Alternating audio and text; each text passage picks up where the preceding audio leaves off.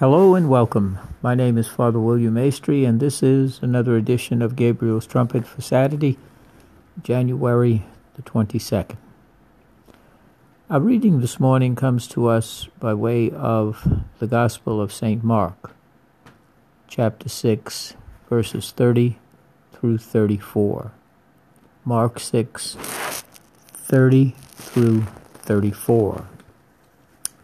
And I went this morning, as I always do each morning, early, and went to the market and got what I needed for today.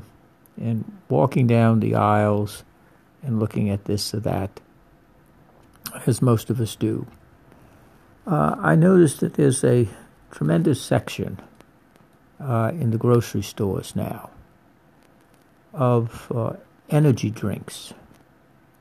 All of these drinks to boost you, keep you going, to give you energy in a bottle.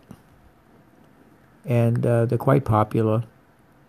And you take a little one of those bottles. I've never taken one because I hear it gets you all nervous and excited and all that sort of stuff. And then you have a downer and an upper. All of those kinds of things, supposedly. I don't know, but that's what I'm told anyway.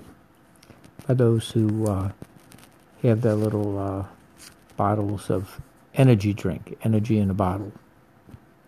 Sort of like Aladdin's lamp to keep you going.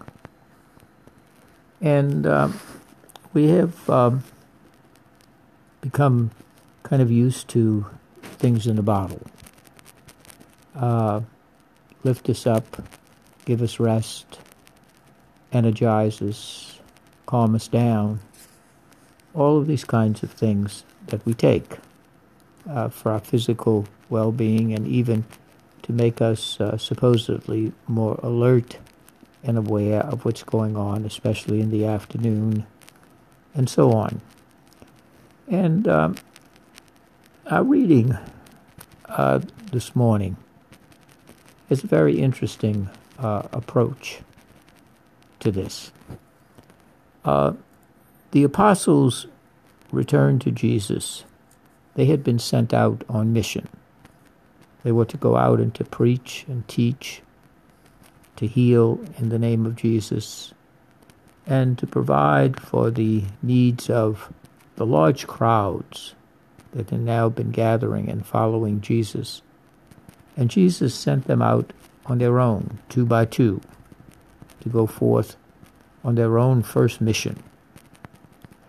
Well, sure enough, they come back and they report to Jesus all that they had done and what they had taught. They're just filled with excitement. They're brimming over. But they're also very tired. And Jesus says to them, "Come by yourselves to an out-of-the-way place and rest a little." And rest a little.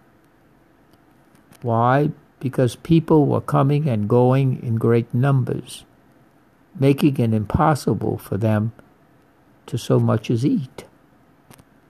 They were working to the point that they were tending to the needs of others, but neglecting themselves. They were running on empty, on fumes, as we say. And Jesus, ever the Good Shepherd, is aware that you can only do that for so long. And then you reach the point of exhaustion, where you're of no value to anyone else and not to yourself. You become exhausted, fatigued. You become cranky. You want to hurry up and get things done. You become short-tempered. That's the limitations of being a human being. We have only so much to give. But we don't give to the point where we reach the point where we have nothing less left to give except we kind of put it on automatic pilot. We put it on cruise control.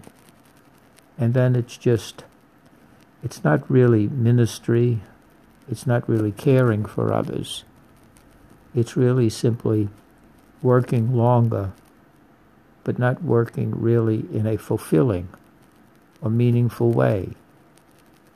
It's not serving the Lord, and it's not serving the people whom we are called to serve. And we've all had times when that has happened.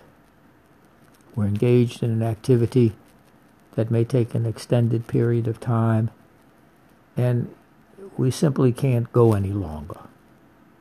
And at the end of the day or the end of the activity, we simply collapse. And it's not so much a physical exhaustion as much as it is spiritual, psychological, and emotional. There's nothing heroic about that. There's nothing virtuous about that.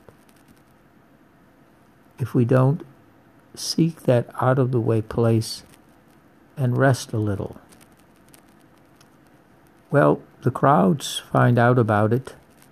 Jesus even took them in a boat, and they went off by themselves, Mark tells us, to a deserted place, a place where they could be alone with God, alone with one another, alone with Jesus, and alone to be renewed and strengthened.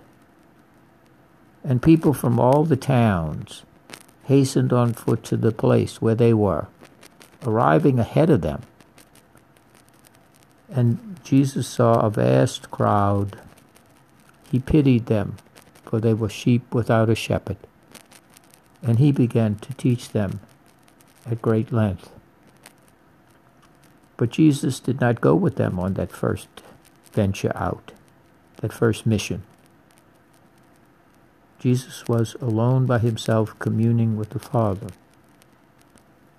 And that's very important for us each day in our spiritual life, each and every day, to take that strategic time out, that strategic retreat. It's not giving up. It's not a weakness. It's not a flaw. It's not that we're not holy enough, virtuous enough, dedicated enough. It's none of those things. See, then that's all about us. Then all of a sudden we become the center. What will others think if I don't go this extra mile? What will others think if I go and take a rest? If I take a strategic retreat or withdrawal? Throughout the day, we need to do that. We need to do that so that we are not lazy, but that we are more present. We are more with and for others, and ultimately for the glory of God. Anything else is our own ego, our own pride, our own unwillingness to admit that we need to be refreshed. It doesn't come in a bottle. It doesn't come through one of these drinks.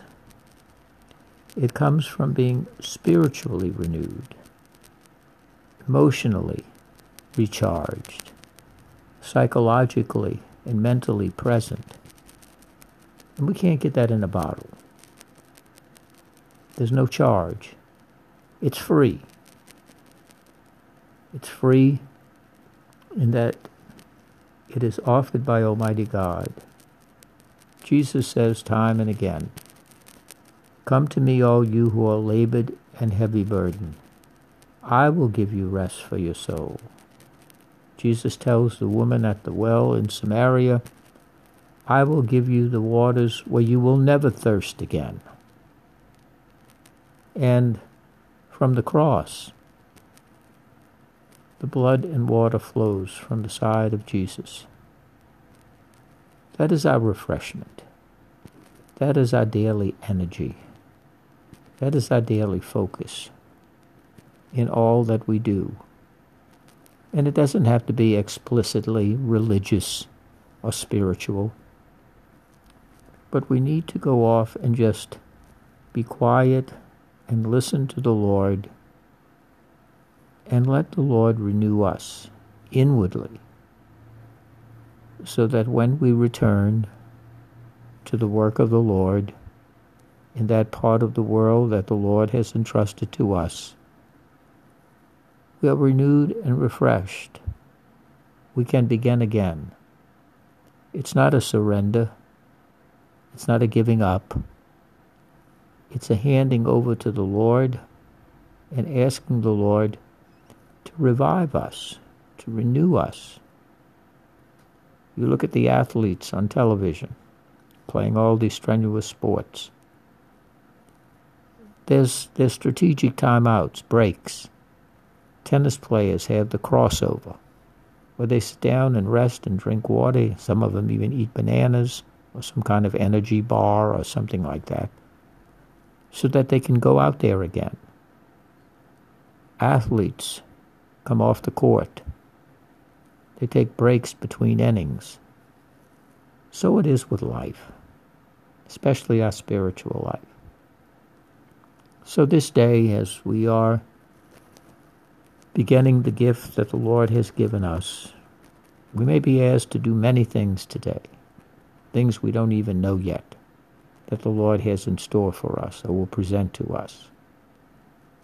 But let us not neglect those strategic retreats, those coming by yourself to that out-of-the-way place, to that place where you are alone with the Lord, so that the Holy Spirit may come in you and be with you, so that when you return, and you will return, you will be renewed and fresh. You will be restored, revitalized in the Lord. And you'll see what a tremendous difference it makes, not only to you, but to those whom you serve. And more importantly than all, it will be a gift pleasing to the Lord. God bless you this day.